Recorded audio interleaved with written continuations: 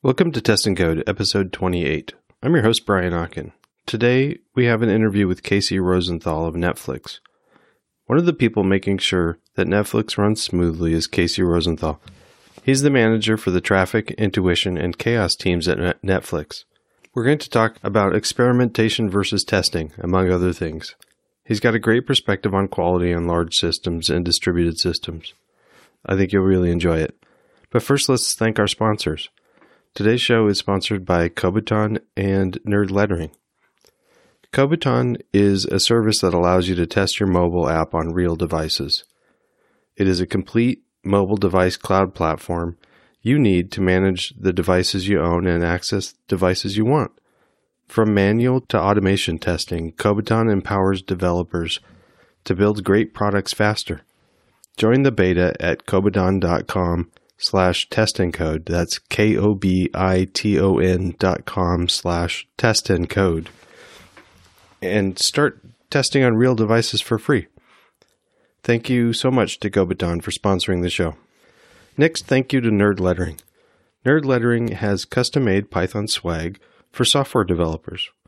Use discount code TESTCODE and get 15% off. These are quality designs that are hand-drawn first. I'm still loving my mug that says Python, it's good for you. Thanks, Nerd Lettering.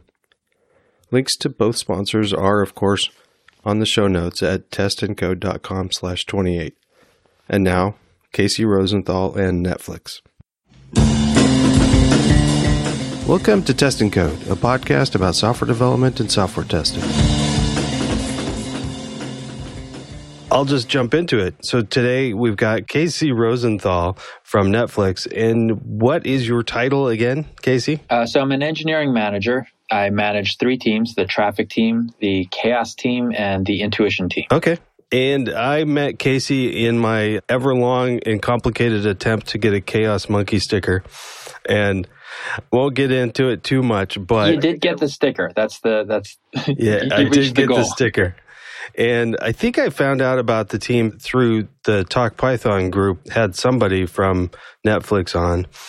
There's some cool stuff going on at Netflix, and your team is doing some neat things. So I thought I'd have you come on and talk to my audience about whatever you wanted to talk about. You said chaos engineering and experimentation versus testing.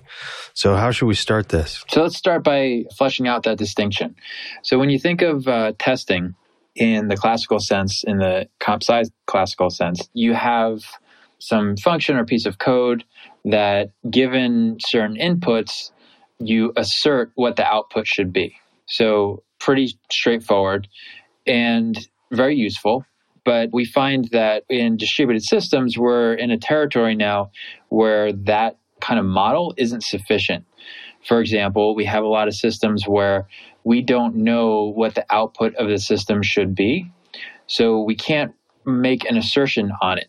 So instead, we look to experimentation and more kind of the follow-through of principles of Western empirical science to uncover properties of distributed systems and explore outcomes that we don't like without setting up a test that has an assertion.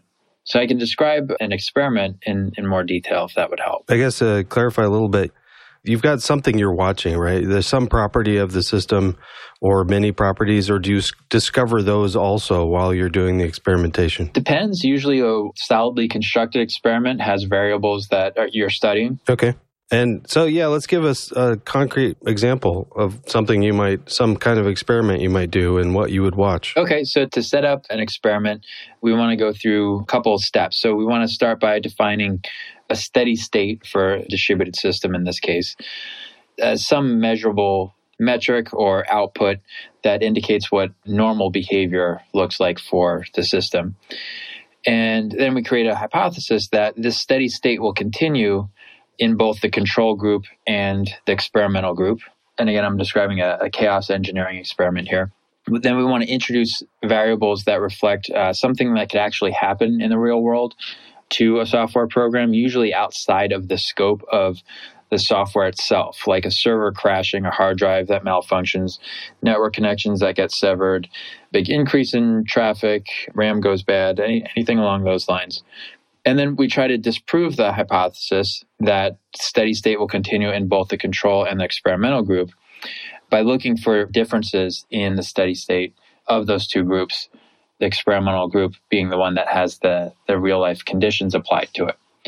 So Netflix is a microservice architecture. If you picture a distributed system, or imagine a distributed system that has a bunch of distinct features, and one of those features might be, we don't exactly have this, but it's easier to imagine. One of those features might be a service that just stores all information about movies.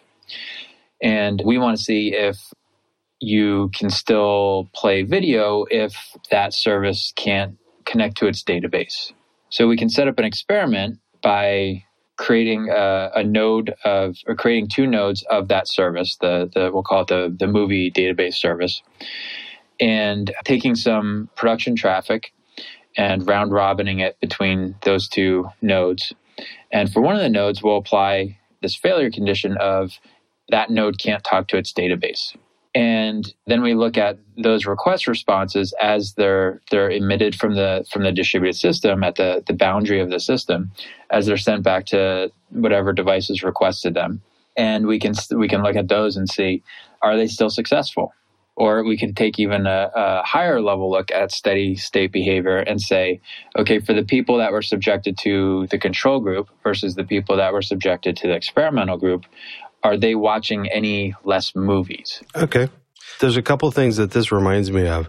Partly it reminds me of A/B testing for even like SEO marketing or something, changing the title of something and seeing how many people click on the link or something in a couple different groups. The other thing it reminds me of is medicine, like trying to figure out whether or not some sort of behavior or physical, like, do sit-ups help people versus just taking 5 minutes out of their day, doing a control group and somebody actually doing it.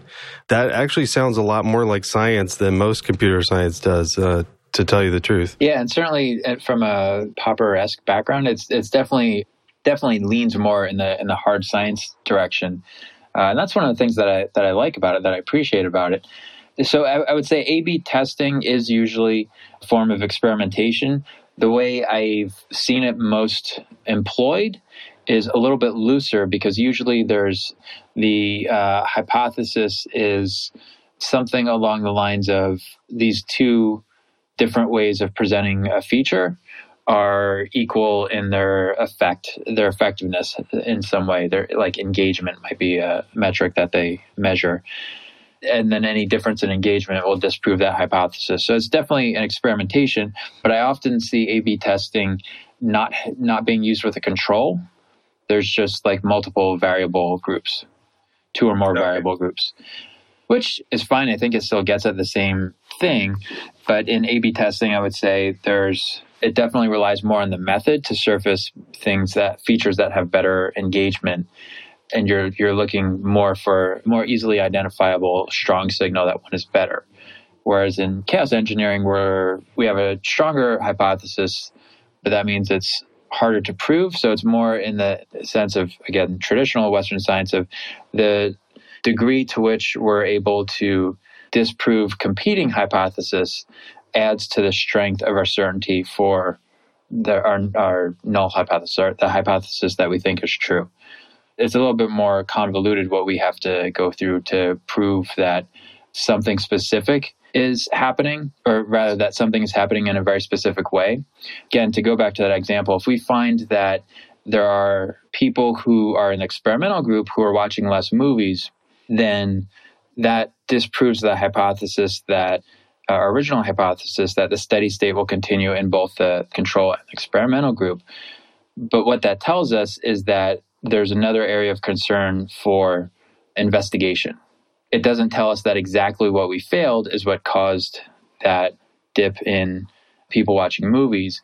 It basically tells us that whoever's responsible for that service has more to look at. And we kind of pass off this validation problem back to them, and they might use testing, which is more of a form of verification, to tackle it, to figure out what the actual problem is. So does this happen with every change to the microservice? No, we might head in that direction, but the way Netflix is set up, we have hundreds of microservices, and we don't orchestrate the release of any of them.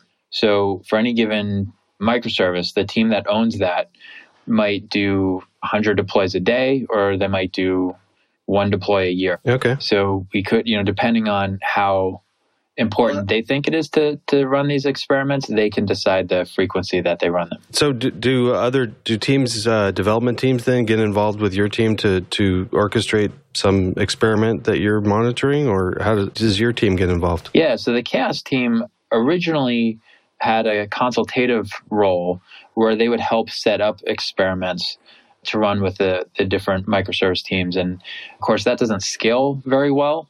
So we did that for about a year with some of the more prominent, important, we call them tier 1 services here at Netflix. And that allowed us to get a good sense of what a good chaos experiment would look like and what the common patterns for testing, for setting up that experiment are. And once we had that expertise, we were able to automate that, and we built what we call the chaos automation platform, CHAP. That's more of a self-service model now. So the microservice owners can now set up their own experiments for their service and decide things like how often they want to run it and what failure modes it actually exercises. Okay. Now, I just briefly watched your talk from a couple years ago in Portland. I'm forgetting everything about it, like the title of the talk and everything. It was very forgettable. At PNSQC, was that? Yeah. Gosh, no wonder I forgot that. That's just so easy to remember. Yeah. Pacific Northwest Software Quality Conference. Right. Yeah, it was a lot of fun. Yeah. So there's these great visualizations that you guys have there that you show off, and I think it's showing the traffic between the different Amazon regions. Now, how does visualization fit into any of these other experiments, or is that just a one-off? You have this really cool visualization tool for one thing, or? So the common thread between those three teams that I manage is that whereas a lot of teams here there's no big engineering organization at Netflix. It's much easier to conceptualize as 100 or so small engineering teams of, 5 to 7 engineers each that own their own functionality or their own domain. In the microservice system, a lot of those microservice owners, they know their functionality very well. And of course, upstream and downstream from them, they probably know very well. But they don't necessarily have a holistic picture of the entire system. So one of the common threads for the traffic, chaos, and intuition teams is that they are concerned with that holistic picture, macroscopic level of how the system interacts and performs. And they're concerned with that to the end of improving Netflix's availability. So the traffic team has some remediation functions to improve availability if we have an outage or self-inflicted software issue in one of the AWS regions that our control plane is deployed in. The chaos team surfaces these threats to resiliency in the microservice level with platforms like CHAP, and we run exercises where we simulate failing out an entire region, and on the other end of the scale, failing individual servers.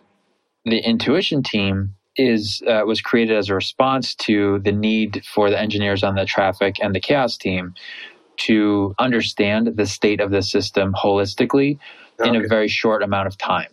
So we have metric systems where we have very large metric systems that will measure just about anything, application level metrics down to server level metrics, average CPU load across a cluster, for example.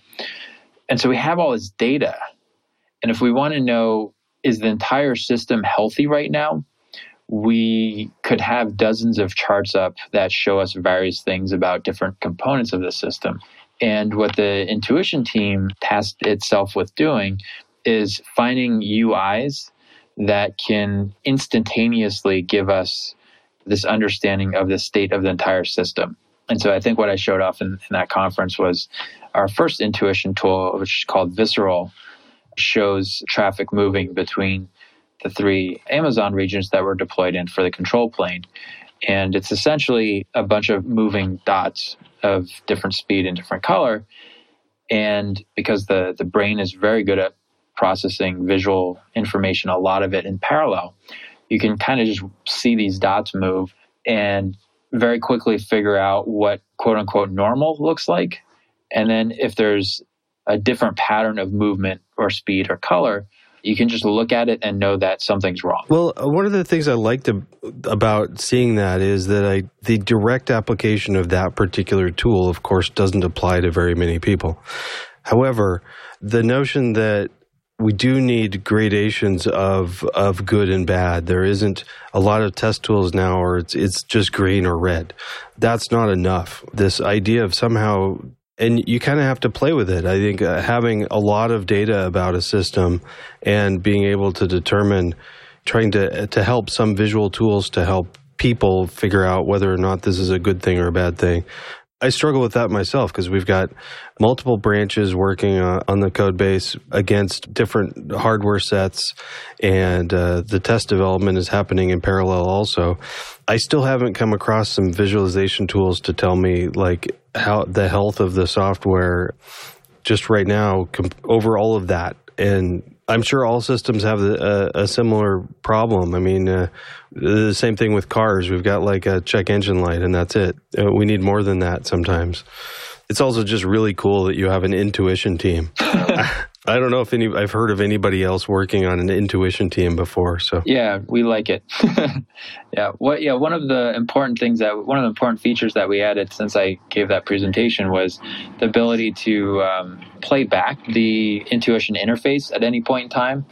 And we found that was really important in helping us understand the system, so that we could look at a time when we knew it was going through a particular failure and kind of see this pattern of, again, the dots moving between, in this case, the second level view between different microservices. It's hard to, sometimes you just have to see something to get it. We could look at all the quantified information in ad nauseum, and it just wouldn't give us the same understanding that we get from having this thing that has completely arbitrary visualization, but it just makes more sense. And so I think that's an interesting thing that's lost in a lot of software, particularly on the dev tool side. Yeah, and there's a lot of people coming into software and testing that are like in big data problems with basically large, huge data sets that are coming in at a constant rate, and they're not slowing down, they're speeding up, and how to deal with that and how to make it into something that people can process. I know that you've developed smaller scale things as well in your past, I believe. This idea of experimentation as a complement to testing, traditional type testing, how can you think of ways that other people can apply this sort of thing to other realms other than network traffic? Sure. So I think the comparison or the application to distributed systems is fairly straightforward, because a lot of times distributed systems are, well, particularly in software, they're complex distributed systems, meaning it's very difficult for a human to mentally model the entire thing at once. So we're seeing, at least here at Netflix, a move away from having architects or relying on chief architects as the people who understand all the different pieces of the puzzle and how they fit together, so that they can bless new architectural decisions because they have context that the engineers don't. We're moving away from that, and certainly Netflix does not have that kind of model. We don't have chief architects here, or architects at all, really. And by decentralizing the concerns to small engineering teams, you lose that, and with it might go some confidence. Right? Because you don't have one person you can turn to and say, hey, is what my team is working on, does that make sense with respect to the whole system? So chaos engineering, those experiments are designed to shore up that confidence. So if you have these hypotheses that subjecting your system to these real world conditions won't change the output of the system, and you are unable to disprove that hypothesis, then you have more and more confidence that it's true. So you're slowly building up confidence that this distributed system is more and more resilient to things that happen in production. And in a lot of ways, that takes the place of certainly like an availability architect. So that can apply to anything from, any distributed system, any microservice, any distributed database, anything like that. There's kind of two paths that I could see this going. One is running experimentation with live traffic, usually live traffic, production traffic, or production-like traffic, similar to A/B testing, similar to this. The other way that analysis of these complex systems could go is in simulation, like discrete event simulations and that sort of thing.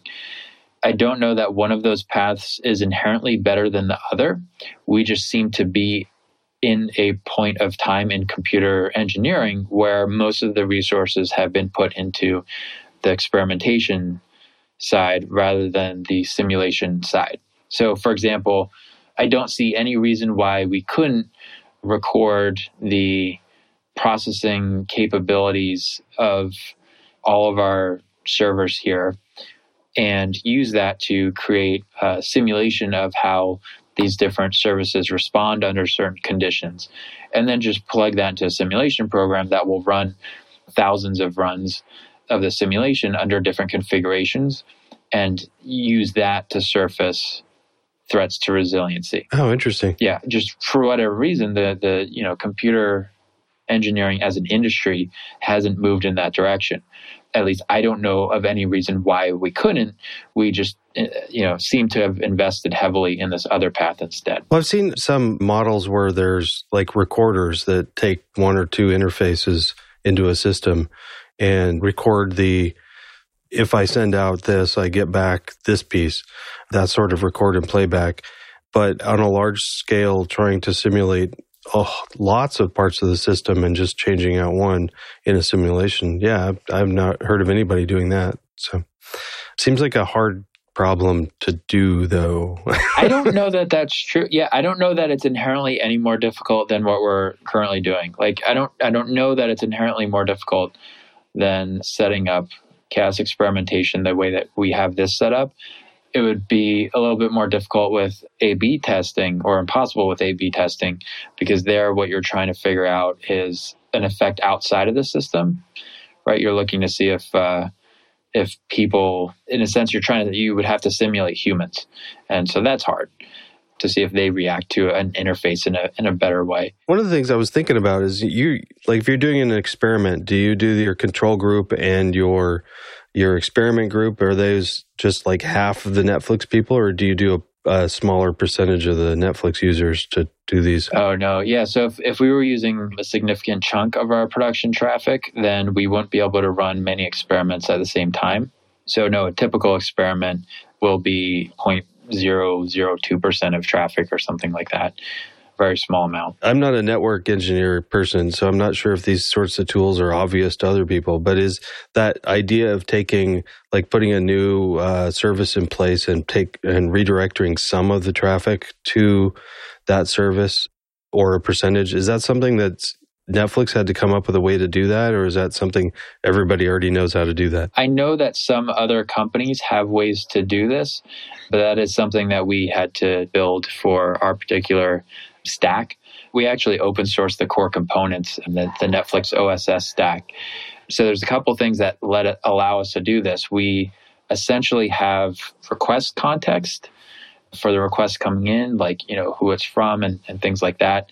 Follow that request as it fans out through the microservice for the whole of its traversal through the system.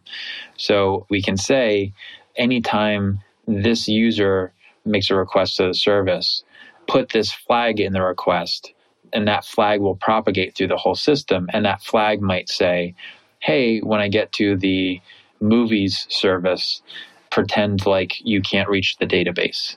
And so then at the movie service, we can have an injection point that says, hey, if this flag comes through, we're going to pretend to fail the connection to the database. Okay. It's not an unimaginably original idea, since there is request context in HTTP headers, but it's very similar to that. And we rely on that pretty heavily, along with knowing what our IPC, our inter-process communication injection points are, and building in there the logic to look for these different flags and take different action based on whether or not those flags exist. Okay. Also, your groups of people, those are actual people, so their behavior isn't constant. How different do the two sets need to be for you to determine that do you apply statistics to this and to try to figure out whether one set is statistically significantly different than the other? Yeah, exactly. We need a sample size that's large enough to be statistically significant, because we could have somebody who's just behaving oddly, and we wouldn't use just one person as a signal. Again, if you were able to surface that kind of adverse condition or error based on just one person going through, then you can write an integration test that does that, because you know what your assertion is, right? Yeah. If somebody ever comes through here and the database is down, then assert that will fail, the inverse of that. So that is more appropriate for testing. We really need samples, and the interactions are less deterministic. Now, my introduction to your group altogether, and where the chaos totally made sense, is this notion of either completely killing off services and seeing how the recovery happens, or killing off regions. After this discussion, I'm guessing that you do a lot more than just killing services. Killing services is kind of a unique case of, from the point of view of the whole service, is a unique case of latency going to infinity. So we have kind of a spectrum of things that we can do. One of them is just increasing a small amount of latency in the connections and seeing if that messes things up. Just making it completely unresponsive is, the equivalent of killing the service. We don't actually have to turn it off if nobody can talk to it. Oh, so you do things like just slow things down sometimes, or? Yep. Okay. Yep. Sometimes we'll just slow things down. Sometimes we'll just return different response codes, status response codes, like 500s or 400s instead of 200s. Okay. And other things like that. With database connections, it's a little bit more binary. Usually we just shut off access to that database or not.